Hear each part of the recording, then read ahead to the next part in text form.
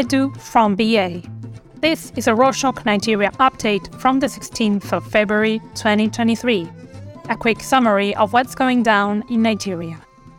There is currently a meningitis outbreak in Jigawa State.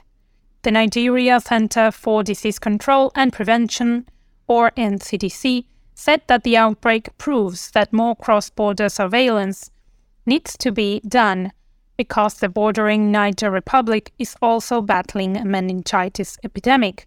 In fact, the Zinda region, which is currently the outbreak's epicenter in the Niger Republic, shares a border with Jigawa State.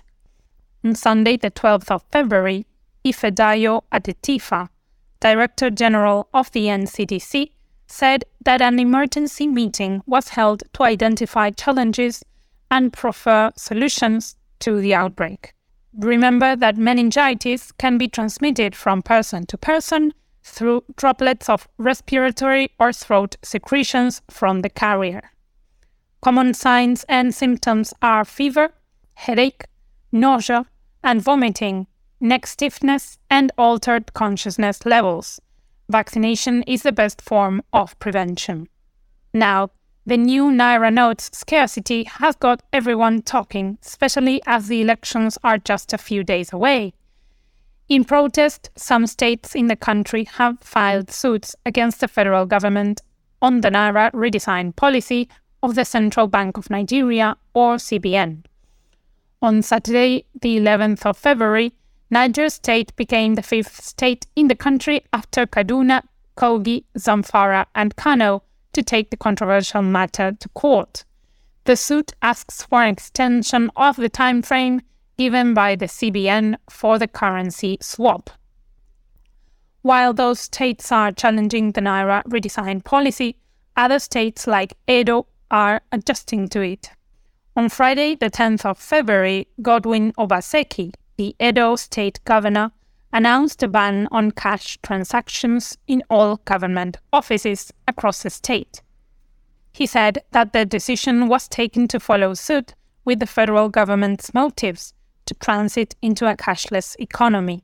He also said that the move would help the state government to become more transparent in its transactions.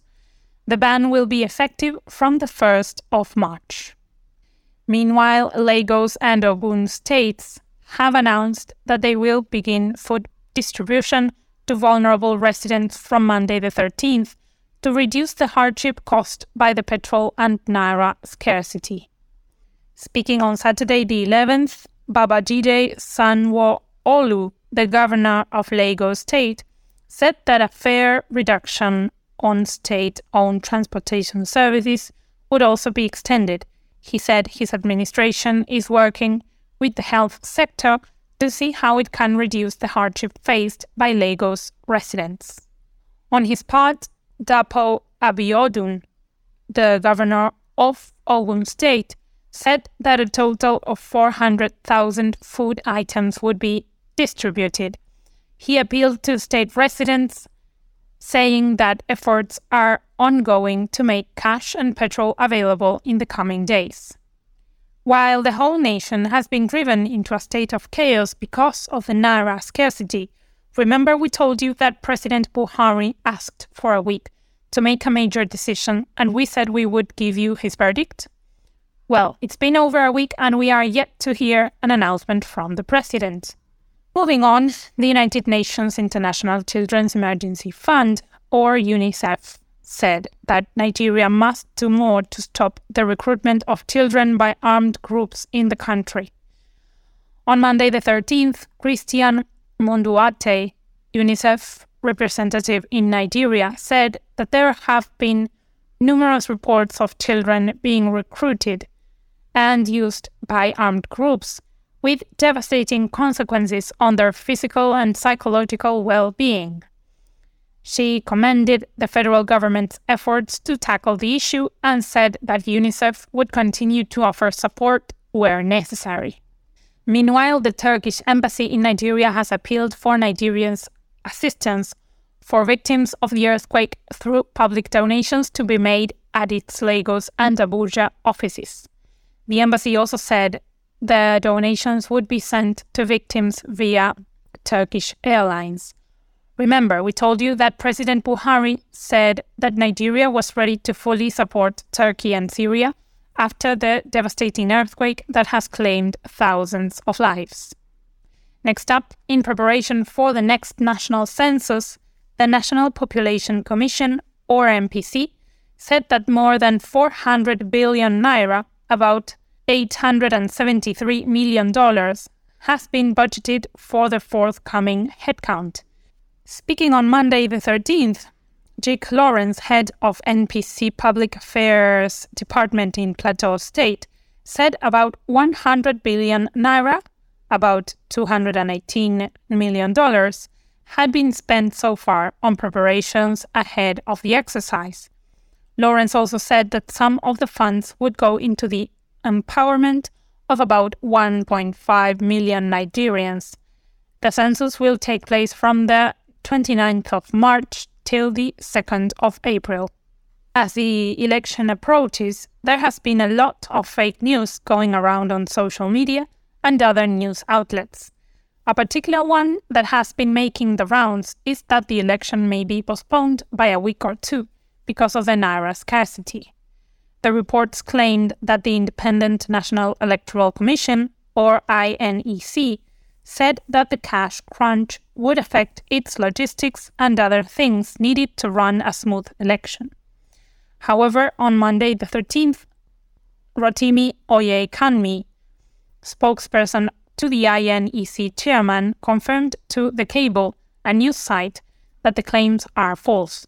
According to him, the INEC will not, and it is not even contemplating postponing the 2023 general election. The National Assembly election will take place on the 25th of February, while the State Assembly election will be held on the 11th of March.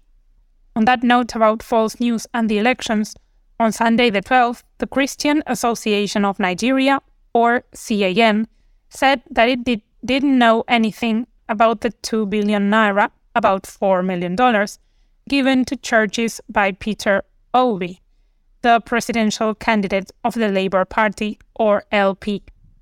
The association was saying this in response to complaints from churches claiming that they were excluded from the share of the money.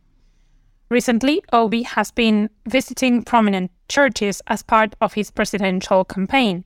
However, CAN said that the claims are false and that they were a failed attempt to drag the body into politics. Speaking of the LP, on Sunday the 12th, Bashir, the party's governorship candidate in Kano State, defected to the ruling All Progressives Congress, or APC.